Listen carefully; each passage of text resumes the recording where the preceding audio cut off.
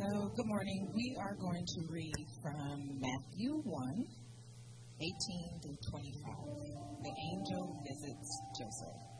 And this is a really wonderful scripture and time of year. This is actually my favorite time of year. And I want you guys to listen. Because the season, the reason for the season is definitely our Lord Jesus Christ and our salvation. Now the birth of Jesus Christ took place in this way. When his mother Mary had been betrothed to Joseph, before they came together, she was found to be with a child from the Holy Spirit, and her husband Joseph, being a just man, and unwilling to put her to shame, resolved to divorce her quietly. But as he considered these things, behold, an angel of the Lord appeared to him in a dream, saying, Joseph, son of David, do not fear to take Mary as your wife, for that which is conceived in her is from the Holy Spirit.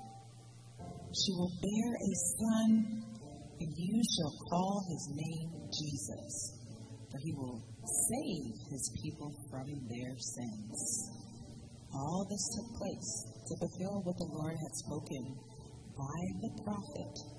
Behold, the virgin shall conceive and bear a son, and they shall call his name Emmanuel, which means God with us.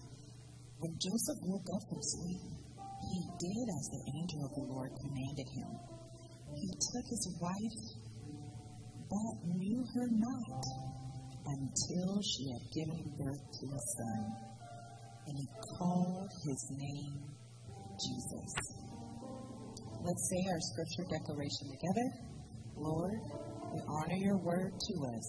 May your truth become our heart's pursuit and our life's practice. All right, kids, let's go.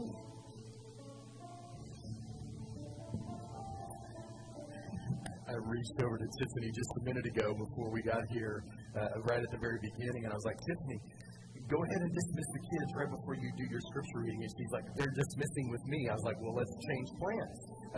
That's probably important to change that plan up. All right. Well, thank you so much, Miss Tiffany. And if you do have your Bibles or your Bible apps, go ahead and leave those open. We're going to actually kind of refer to Matthew chapter 2 in just a little bit. Now, I'm going to be doing a couple of things. I'm going to be talking a little bit more about our white envelopes because we have just a handful more. And then we also have, as well, just a few other things that I want to be sharing with you. But let me just say it is good to have you here. I hope that all of you guys will be back for this evening as we get together and have just a really good time enjoying ourselves as we do our white elephant game tonight, our white envelope going on at the same time. I want to just ask you guys real quick, are y'all getting confused about the white and the white and the white and the white and all this stuff? All right. So white Christmas around here, let me just explain something to you.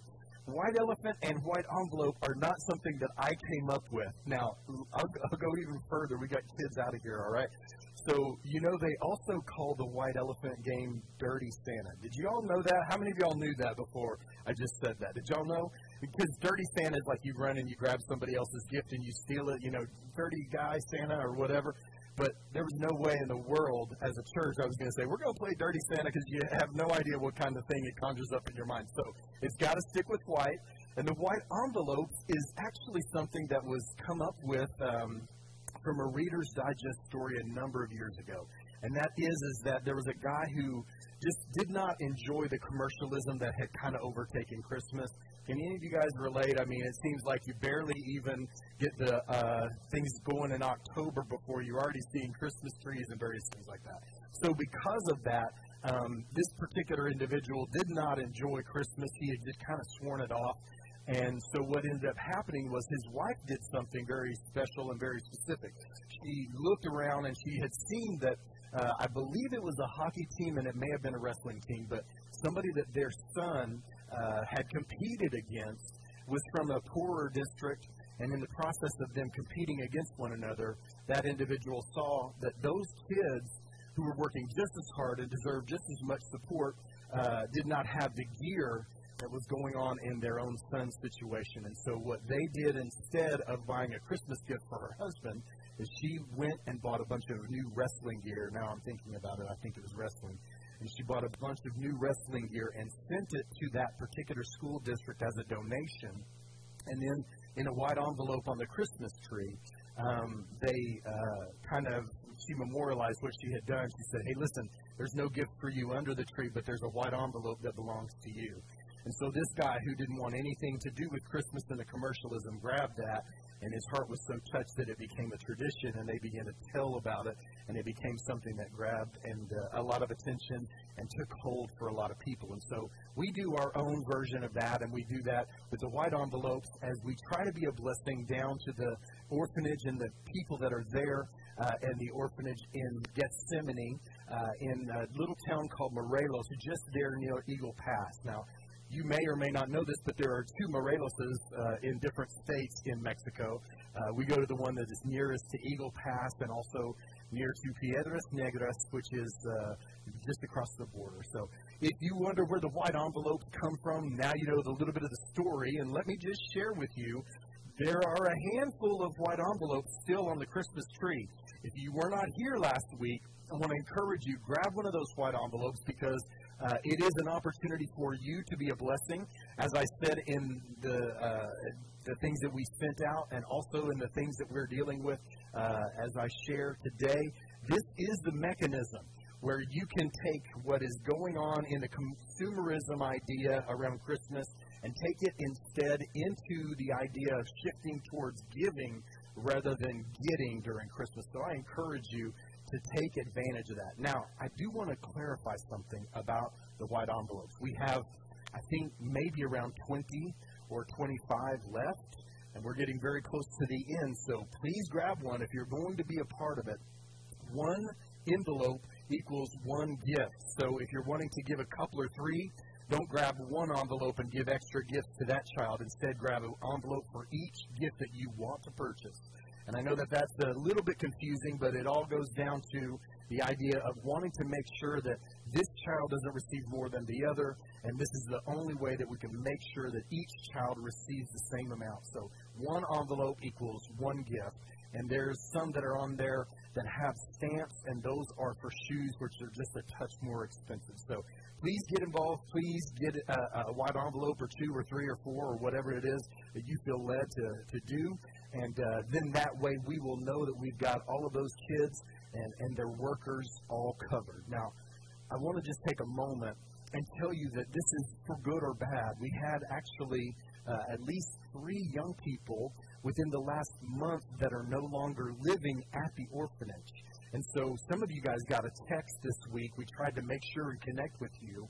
And I want to be very, very clear that sometimes this is a very good thing. Sometimes it's not so wonderful because, maybe they're going back to family members who haven't necessarily been the best influences or whatever it might be. But I do want to share with you, if you received a text, if you are unclear about that, we just want to make sure that you know that nothing is wrong on your part, nothing happened on your side that was bad. It's just simply that in the midst of that time that we had received those, made up the white envelopes and kind of parsed them all out for each child to receive what they're going to receive, then there were at least 3 young ladies. I believe one was adopted, and then 2 went back with family. 2 sisters named Yamaleth, and then Adriana, and then Miranda, I believe, got adopted. So because of that, there's one of those that's very, very good. The other is kind of yet to be seen. But we do hope and pray that that goes well. They have had so many opportunities to be a blessing in that place, and we want to make sure and be a blessing to them. So if you have any questions, I'm going to ask Miss Roseanne to wave here. I believe Miss Alicia is out there making sure everything. Oh, there you are. Very good. She's right there in the back in the sound booth. Thank you, Alicia. Get ready for a wild day, by the way. Yeah. So anyway, Alicia's like, oh boy, yay, great. So Miss Roseanne is back here, Miss Alicia's back there, and if you guys have any questions, y'all let them know. They can clarify anything for you. Also, want to make sure, Miss Roseanne, once again, if you'll wave one more time, she has 2 Starbucks gift cards to give away today. If you are here for the first time or second time, third time, and you have not yet received one of those gift cards, see her. And so there's good news and bad news. This is a total roll of the dice because I have no idea. I think one of those is really pretty high dollar. So just give it away, whatever it is. It could be up to, well, I won't say how much it could be, but yes, you do have to give it away, Miss Roseanne. You do have to pass that along. So if you're here for the first, second, or third time, see Miss Roseanne. Don't let her take off with that Starbucks gift card that's got your name on it, okay? So thank you, and thanks for being here today. All right, so thank you, Miss Tiffany, for sharing. If you have your scripture still open there to Matthew chapter 1 and Matthew chapter 2, also want to pull the curtain back just one more time and tell you that today, in the process of uploading my presentation, it got eaten. And so at about 5 after 10, we realized that the presentation that had been uploaded was suddenly gone.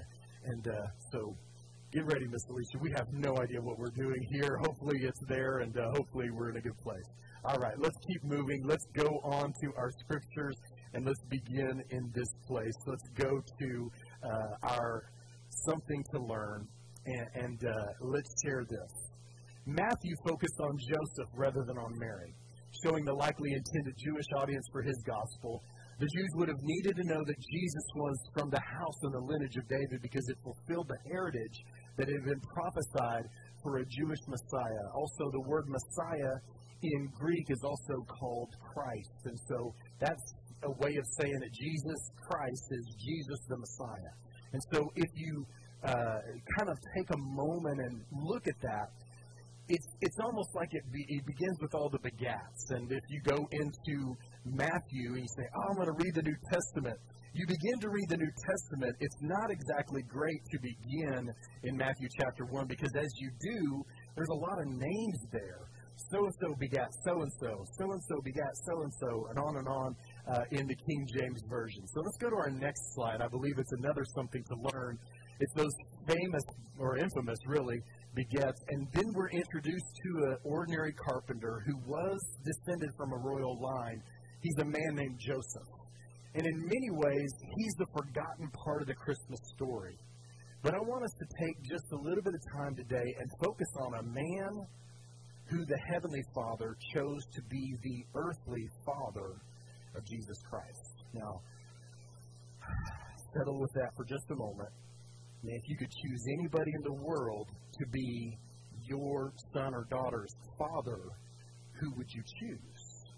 And isn't it interesting that God the Father chose Joseph, a guy who we kind of almost forget about as his part of the Christmas story, to be the one who would raise his only begotten son. Now, I don't know about you, but as a father, as a parent, you can maybe identify ladies, I would feel incredibly humbled and honored to say, wait, you're telling me that you want me to raise your son. I am overwhelmed and I am unworthy. Can I get an amen? Right? That's how you would feel. But if you look at Joseph, we in some ways want to glorify so much about Mary and then forget about what Joseph was and what he stood for in Jesus' life. It is a powerful thing. So let's not forget this man that the Heavenly Father chose to be the earthly father of Jesus. So let's go on as we continue in our next slide. This is important, and this is why I call attention to Matthew and all of those begats. This is also why I played that video of the Come Thou Long Expected Jesus. This is the fulfillment of Scripture that reaches all the way back. And Eric and I don't always talk about, well, we rarely talk about what I'm going to be preaching about going into this particular time that we have. But Eric was talking about all the prophecies and what a beautiful prompting of the Spirit to remind all of us that over 300 times the Bible tells us about Jesus and who he would be and what his manner would be and where he'd be born and all of these different things, including the way that he would die for your sins and mine. All of these things prophesied in the Old Testament came true in one single human being, and it was Jesus. He's incredibly important. But in Jeremiah chapter 33, it says, the word of the Lord came to Jeremiah. Thus says the Lord, if you can break my covenant with day and my covenant with night, so that night and day will not come at their appointed time, then also my covenant with David, my servant, may be broken, so that he shall not have a son to reign on his throne, and my covenant with the Levitical priests will no longer be my ministers, if you'll allow me to throw in that extra. In other words, when the Messiah comes, he will be from the Davidic line. Now, we think of the Davidic line or the line in house of David as being something very, very exalted. But what had happened was over the number of years, it became more and more and more ordinary and less royal and less revered. Are you guys with me? Y'all understand what I'm saying? And so when all of this is happening and these changes are beginning, you eventually come to the place where a man named Joseph, who is incredibly normal and ordinary and had just a very basic job as a carpenter, became somebody who was still in that royal line. But if you were a Jew, you knew this scripture. And if you were a Jew, it mattered who was Jesus' father and where did his line come from. Because when you start claiming to be the Messiah, you had better say that you were born in Bethlehem. You had better say that you were from the house and the lineage of David. If you guys understand, can y'all give me an amen? Amen? Okay, so you understand this is important. And so Joseph brings something to the table that we often forget. This is something incredibly important for the Jews, and this is the fulfillment of hundreds of scriptures over thousands of years for what Jesus, the Messiah, would do when he came and what he would fulfill. This is important. So, as we go on, we want to talk a little bit about who Joseph was. Not just simply a guy who had to be born into the right family, but he also had some characteristics that were really, really important. Now, let me just share this with you. As we look at Mary, and we look at her and her ability and her willingness to say, may it be unto me as you have said, I am the Lord's servant. You guys have probably heard that, right, before? And this is so important. That willingness to submit, that humbleness of spirit, that willingness to endure something that would never go away, some stigma that would never change for her entire life, was basically put before her and said, this is what I have for you. And she knew by accepting that, she was basically taking on a stigma that would never, ever go away.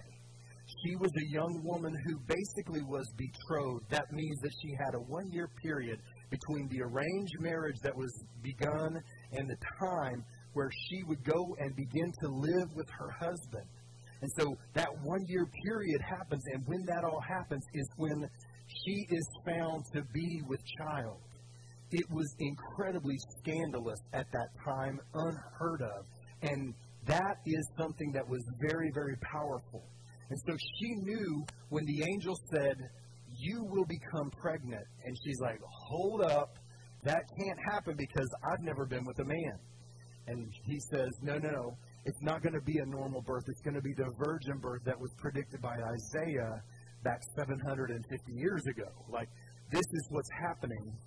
And then immediately and interestingly, as God offers her the honor and yet also that double-edged sword that cuts towards honor as well as dishonor, if you could say it that way. She is willing and she says, I am the Lord's servant. May it be unto me as you have said. You guys understand? She accepted it willingly, something that was going to cut both ways. Now is where I'm going to take just a moment and ask you, would you have said yes?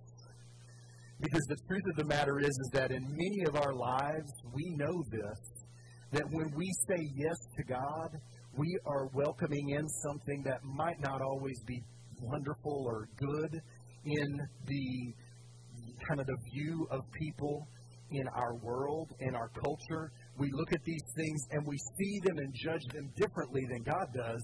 And yet, we also know that when we get alone with God, that feeds our soul. But then when we get out there in the world and other people have their say, and all those whispers that go on in the back. And nobody says it, but you know everybody's saying it, that kind of thing.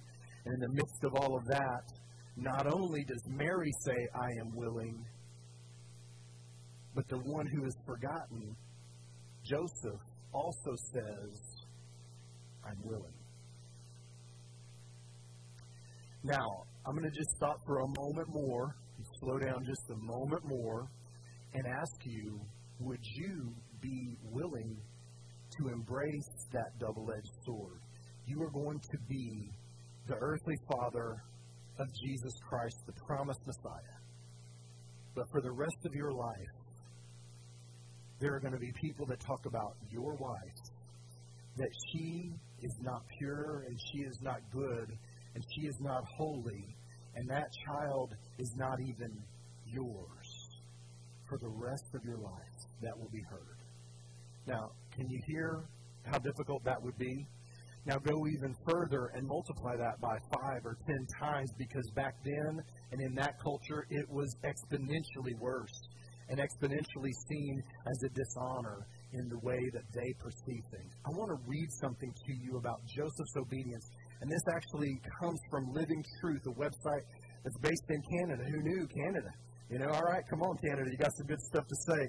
Let me just share this, and this is a little longer than normal, but I thought it was such a good reminder of who Joseph was and what he brings to the Christmas story. It says, what would you do if you discovered that the person who is pledged to marry you is pregnant and you are not the baby's father? We may wonder how the conversation went when Joseph found Mary was with child. Legally, at the time of Joseph's discovery, they were already married, because during that betrothal period I mentioned, in that culture and time, one was legally married when a pledge had been made, even before they began to live together. And so that's why things are a little confusing when it says he had to divorce her. He thought about divorcing her privately. So Joseph probably saw Mary and imagined the life that they would have together in the house that he may have been building, looking forward to the day that they would celebrate their marriage. But suddenly, because of Mary's disgrace, it would no longer happen.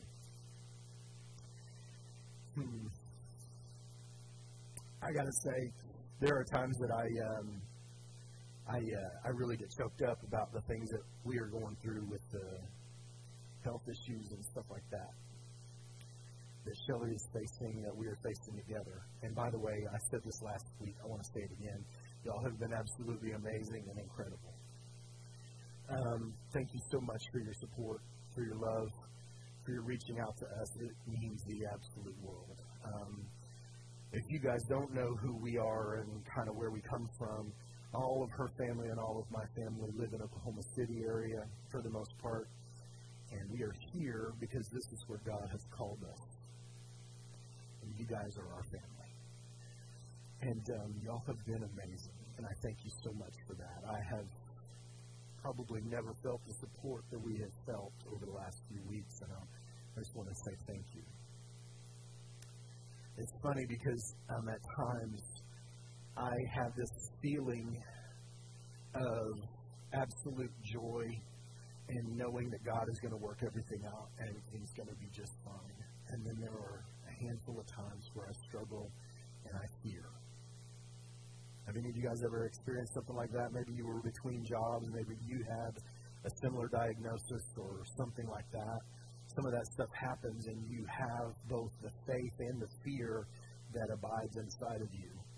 And one of the things that has been hardest for us is that we have a lot of plans together that we're just not 100% sure like we were before. And it's important that we know that none of us are given the promise that we won't have an automobile accident or whatever, something crazy might happen. But I guess you just kind of walk through life thinking that you've got it all figured out, and then something like that happens and you're just reminded that you don't. Can I get an amen? Y'all know what I'm talking about, right? Amen? So I'm looking at Joseph maybe through a different lens than I used to. And I promise you, I'm not trying in any way to take what we're going through and use this as currency for sermon material. I got more than enough. But I'm a man. I'm just like you are. You're a human being. I'm a human being. And sometimes when this kind of stuff hits you, you're reminded how real the scriptures are. It can feel like, oh, this is the story. But then you begin to look a little deeper and you begin to let that come alive.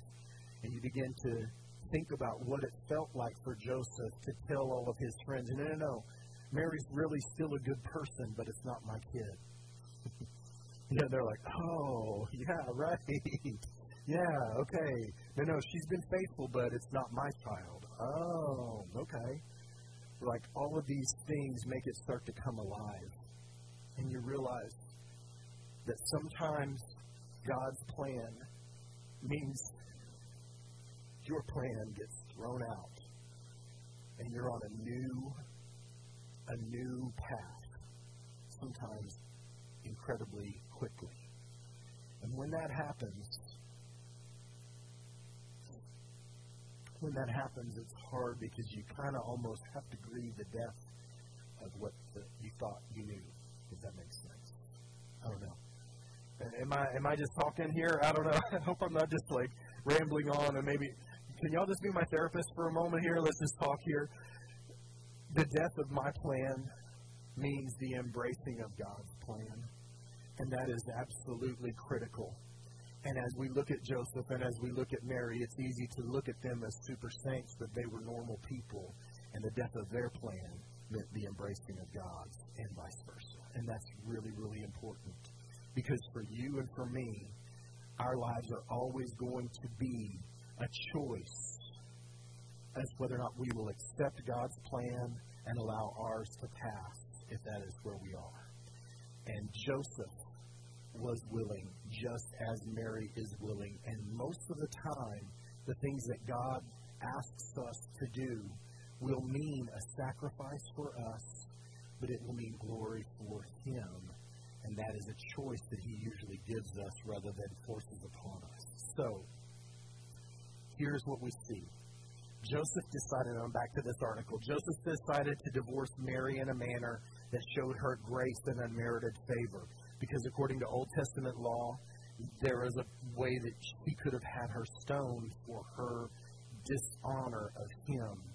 But instead, he took a different route. The story takes a turn when an angel of the Lord appears to Joseph in a dream and says, Joseph, son of David, do not be afraid to take Mary home as your wife, because what is conceived in her is from the Holy Spirit. She's going to give birth to a son, and you are to give him the name Jesus, because he will save his people from their sin. And Jesus is, it's Yeshua, it's Joshua, because he is going to lead his children into the promised land. So Joseph was being called by God to allow his reputation to be tainted alongside Mary's. This scandal probably hung over them for their whole married life, but Joseph and Mary were completely obedient to God's plan that would benefit the rest of humanity. What was it that enabled Mary and Joseph to face this dilemma caused by their obedience? The thing that may have kept them pressing on was the knowledge that God has come to save his people, and they were given a unique role and function within God's plan. God's unmerited favor and grace toward them gave them the strength to walk in obedience. And then the prayer that they write at the end of this website article, Dear God Most High, what a reminder that my life is not my own. Help me to live in submission and obedience to your good and perfect will. Amen. And so it's an interesting thing here. If you really stop and think about what our culture feels about obedience, it's a funny thing because we don't actually value obedience. We look at it almost as a negative. We kind of look at it and go, oh, they're obedient. I'll tell you that. You know, it's almost like a difficult thing that you have to say when you say, oh, they're obedient. It's a negative thing. And you've even heard it said, well, they just were following orders. They were just obeying. And it's always kind of couched in a negative way. But if you look at Joseph, the thing that jumps off the pages of the Scripture is that he was simply obedient to God. And this is funny that we, in our modern world, have come to the place where we say, I will obey if I can understand. I will obey if I can understand. But the truth is that there are many times in your life and in mine that we will never understand until we obey. We must obey first, and then understanding will follow that. But we often will not obey because we do not understand. And if I can just be honest, for most of us, we never put the two and two together, that we have replaced God with ourselves. If we say to Him, I will only obey if I understand. Because that is you choosing what you will do rather than saying, God, whatever you will, I will do. So for most of us, it's a negative. We will understand and then we will obey. It is delayed obedience if we even get there at all. So it's important that we grasp that that's not Joseph, that's not Mary. They were willing to obey even though they did not fully understand. So let's talk about this for just a second. Let's go to the idea of parenting on slide number 13, if you don't mind. Now, how many of you have kids in here? A lot of us are parents in here. How many times have your kids gone through that thing where they ask you, but why? But why? Do y'all remember when they were in that stage, they had the 32 whys? You know, it's like, well, go down the road and do this thing or whatever. And they're like, but why? Because this. But why? Because this. Why? Because this. Because what? Because I told you so, right? You finally get there, we all do, right? And there's no judgment here, okay? We're not going to talk about it. But eventually you're like, look, I have things that I have going that you don't understand. There are things that you can't mentally assent to yet. And it's hard when they're a teenager because they think they know a lot more than they actually know. Now, let's not be too hard on them because you were a teenager once and you thought, what? That you knew a lot more, or am I talking to only like the smartest teenagers ever, or were y'all dumb like me? Because I was terrible. I thought I knew it all, and I knew nothing, right? So when all that stuff is happening, it's the but why, but why, but why, but why? Help me understand before I choose to obey. Joseph, Mary, both immediately embraced. And we praise Mary for it, but we've forgotten that Joseph showed an incredible amount of obedience as well. Now, let's talk about the big idea real quickly. Here's our big idea. Our hope lies not in understanding all things, but our obedience in all things. God has a plan for your life that is only fully realized and comes to full bloom when you say, God, I will obey even when I do not understand. And can I just say something else? When we do not understand and yet we choose to obey, you can call it whatever you want to call it, but to me, that is faith. That is the absolute essence of faith. I will act as God has commanded me because I believe that God has my good in mind or has a greater plan than I can fathom or understand in mind. So I will act even when I do not yet obey. That is an exercise of faith. If you guys understand what I'm saying, y'all know what I'm saying there? It's faith. It's faith that God's plan is bigger than me. It's faith that God has stuff going on that I can't get yet. It's faith that I will understand later even though I do not understand now. And there was a great quote by Philip Yancey that said, faith is believing in advance what will only make sense when seen in reverse. And I have loved that quote ever since I read it for the very first time. That is what faith is. You don't understand, but you obey, and then you begin to see God's hand at work. I believe that is what faith is all about. So, can we say the big idea together as we kind of sit for just a moment? Our hope lies not in understanding all things, but our obedience in all things. All right, you guys ready? On the count of three. Ready? 1, 2, 3. Our hope lies not in understanding all things, but our obedience in all things. Because God's got a bigger plan than yours and mine. So who is Jesus in this passage that we read that Tiffany shared with us. Who's Jesus in this passage? He is, on the next slide, please. He is the fulfillment of all those prophecies of God. He fulfilled God's promise to David's lineage and family to always have a ruler on the throne of Israel. He brings it all to light, and he brings it all to conclusion. Now, I want to take a minute, and in some ways, it almost is going to feel like a detour. But how many of you guys know what a continuum is, a line of continuum? You guys know what a continuum is? If you don't, I want to put up a slide, and I want you to check it out. There is a continuum line, and you can see one says I'm all the way out, and one says I'm all the way in. You guys understand? Okay? Now, there are differences. If you're in on this or out on that or whatever, I'm not going to go through a bunch of them, but this is very, very important.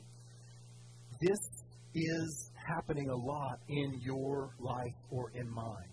And let's go to our next slide, and we're going to kind of click through these in a minute. But you can say, well, I'm maybe not all the way in, but I'm probably 50% in. Or you're like, I'm not maybe all the way in, but I'm 50% out or whatever. And so this is important to grasp and understand, because usually this is happening in our lives, and we don't put the two and two together until we really stop and slow down and think about it. Because most of the time, you and I are going one direction versus the other, not just simply saying, well, I'm making one choice, but I'm just as close on the other. Here's what I mean. If you go to this next slide here, if you are 50% unhealthy, that means that you are a long way from being 50% healthy. Because go to our next slide, there's a lot of space in between those two lines. Whether you're like, well, I'm kind of not the worst parent in the whole world, but I'm not a good parent. I'm kind of towards a terrible parent. Or you say, well, I'm towards a great parent. Or maybe I'm very bad to others, then that means that you're not on the other end of that continuum. It's going in separate directions, or you're obedient or disobedient to those things that have been commanded to you. And I want to go to our next slide here. Notice how far the distance is between those two lines. For many of us, if you've ever heard that whole thing, if you're not getting better, you're getting worse. Have you all heard that before? So what is happening? In other words, if you're not going in this direction, you're probably sliding backwards in the other direction. Here's what I would share with you and with me. For many of us, we are not obeying God actively. And so because of that, we're drifting towards disobedience. And we're even further than we realize, because we're on the other end of the continuum going in the wrong direction. So for many of us, we would never kind of characterize ourselves as being rebellious against God. But when you and I refuse to obey or say, God, I'll get there eventually when I'm ready or when I understand, we are going more towards rebellion than we are towards obedience. And the distance between those two is a long ways. If you guys understand where I'm coming from, you all understand? So this is important for us to grasp. The long line is taking us away from where we want to be. We need to be very, very careful. Let's keep moving as we go on. And you go on here and you see these different things as we shared. So let's go to our next slide. And let's talk a little bit about Joseph and how he went all the way towards disobedience, walking away from rebellion and going in the opposite direction altogether. So let's talk about this. Here in Matthew chapter 1, verse 20 through 21. But as he considered these things, the angel of the Lord appears. And I want you to hear the two commands, or the two directions that the angel gives him.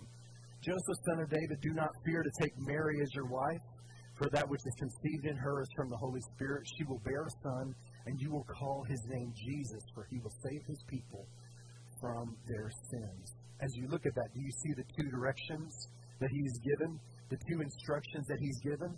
He says, take Mary as your wife, and then when she has a baby, you as the father are going to be asked, what is his name? You're going to have the privilege and honor to name him. And instead of naming him Joseph like you want to because your name is Joseph, instead name him Jesus. And so what happens? He takes Mary as his wife, despite all the negatives. And then when the baby is born, he says his name is what? Jesus. So 2 moments of obedience in one dream as he moves forward. Let's go to our next slide, if you don't mind. I want you to notice this. Joseph's obedience begins here. Take Mary as a wife. Name him Jesus. And then I want to share with you another part. And I had this written out for you, but I wanted to share it with you just straight from the scriptures over in Matthew 2. I told you that I would get there. Here I am. So it says in here, now, when they had departed, behold, an angel of the Lord appeared to Joseph in a dream. This is another dream, a second dream. And said, rise and take the child and his mother and flee to Egypt and remain there until I tell you, for Herod is about to search for the child and destroy him. And so he rose and he went and took the child and his mother by night and departed to Egypt and remained there till the death of Herod. This was to fulfill what the Lord had said by the prophet, out of Egypt I have called my son. And then on down, and then verse 19, but when Herod died, behold, an angel of the Lord appeared in a dream to Joseph, that's the third dream, saying, rise and take the child and his mother, go to the land of Israel, for those who sought the child's life are dead. And so he rose and he took the child and his mother and went to the land of Israel. But when he heard that Archelaus was reigning in Judea in place of his father Herod, he was afraid to go there, and being warned in guess what? Another dream, that's 4. He withdrew to the district of Galilee. He went and lived in a city called Nazareth, so that what was spoken of the prophets might be fulfilled, that he would be called a Nazarene. 4 separate dreams, 5 different instructions. Joseph said, yes, yes, yes, yes, yes. You asked me to do this, this is what I will do. You told me to go there, this is where I will go. You said this was his name, this is his name. On and over and over and over. It's obedience without understanding, but obedience that pays huge dividends in the plan of God. So, here's the thrill of hope as we go here. Thrill of hope, there are a couple of things, and I believe that's on slide number 24 and I think 25, but let's just see. There's 2 thrills of hope. Let's try this one. The thrill of hope for Joseph was, Mary hasn't walked away from me. She is still the woman that I hope that she was. So he has that thrill of hope that Mary is who he had hoped she was. But he obeyed and realized. And I'm sure he had already decided, already said, I will take her before he ever even heard her side of the story. That's what the Bible tells us. And isn't that beautiful? He didn't need to investigate. He already had his marching orders, and he was going to do those things. God was inexplicably taking away his reproach and Israel's reproach with one single birth. And then secondly, the thrill of hope was that he was chosen by God. He had a royal name and a pretty common life. He had a royal name, but a common life that God pulled from obscurity and said, yes, but you're the one that I will choose to raise my son. He became famous, and we know his name. And in many ways, almost on par with the Old Testament Joseph, we know the name Joseph as the father of Jesus. Greatness was not determined by the things that were seen in Joseph's life, but the things that he had inside of him going on. Now, here is where I'm going to go to that detour. In our world, it is so much more important for you and for me to seem to be something than to actually be something. Our reputation matters more than our character in many ways. But God is telling us, and we have the hope, that instead of worrying about what other people can think about us, all we really need to do is just simply follow in obedience and let all the chips fall where they may.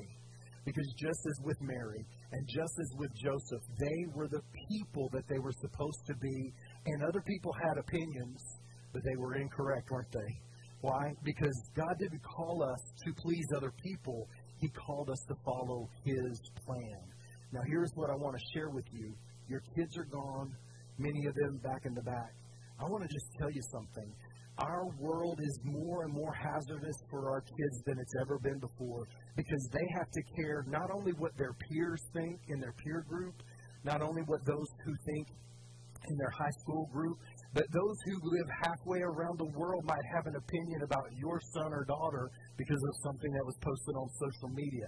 I'm going to tell you, thank God that social media did not exist when I was a teenager because I could not have handled that whole idea of what other people thought of me when I was 15 years old, when I was 13 years old, or whatever it might have been.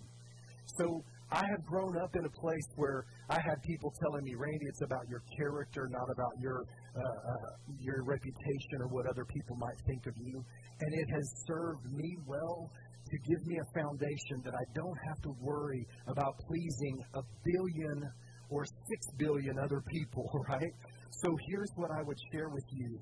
In our world, this continuum going in two separate directions, you are encouraged to be little, but seem to be much. And in God's economy, He does not care what other people think, but He cares instead about the person that you are. The beautiful thing in this thrill of hope is that it does not matter what others think. It matters what the audience of one has to say about you. And that is the God who loves you enough to die for you, wants to know what kind of character are you on the inside, not what other people perceive you to be. For me, that's a thrill because I can't please 5 or 10 people, much less 500 or 1,000 people, right? So I only have to please one, and that is the God who loves me. Let's keep moving here very quickly as we move to our very end, as we go to our next slide as well, if you don't mind. So, you know what? I think I'm done. Let's just go to the I apply by, if you don't mind.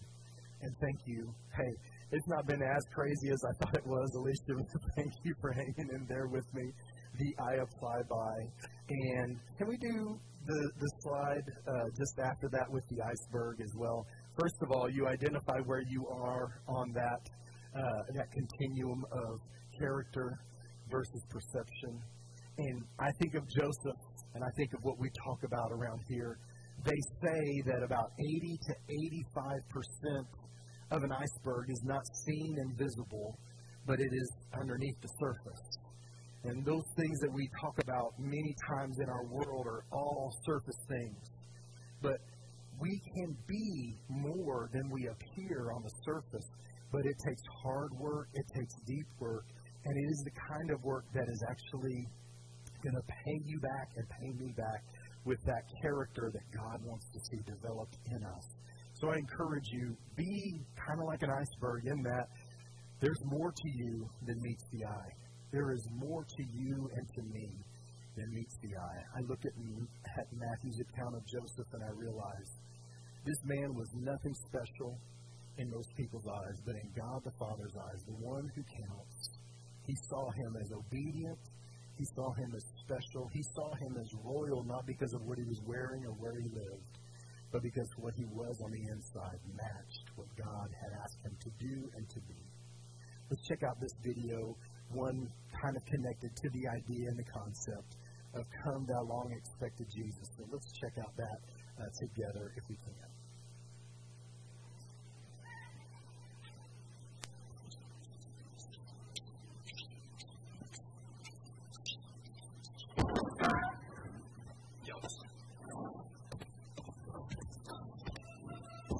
Don't look at me that way. I don't want to hear it. I mean it, Delilah. This trip is ridiculous, and you know it. Oh, how's that again? How's 90 miles with my pregnant wife for one? You're not the smoothest ride ever. No offense. What if she starts contracting on the way? Yes. In fact, I am throwing myself a pity party, and you're invited, so stop complaining about it.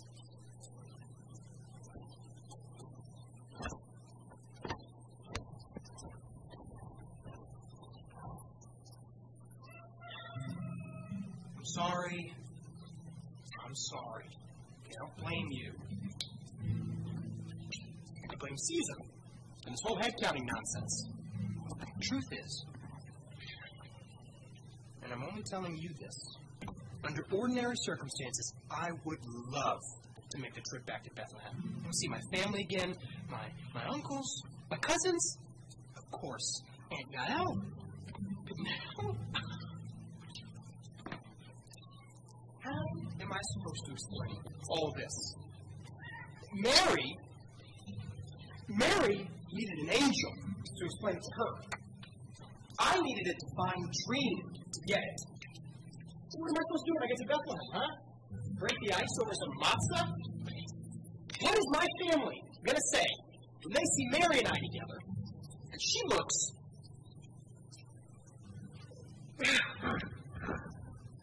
Doesn't matter. We have to make the trip to Bethlehem because I, way back, am related to a king. What do you mean I don't look like I have royal blood? It's true. I'm related to a king. And she is about to give birth to a king. And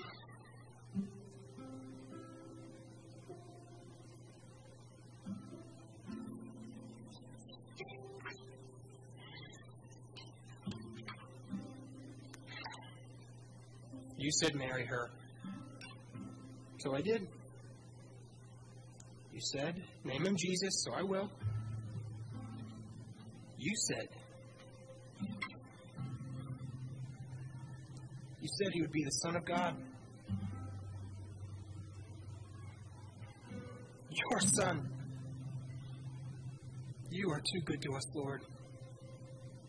What was impossible to me still seems so impossible.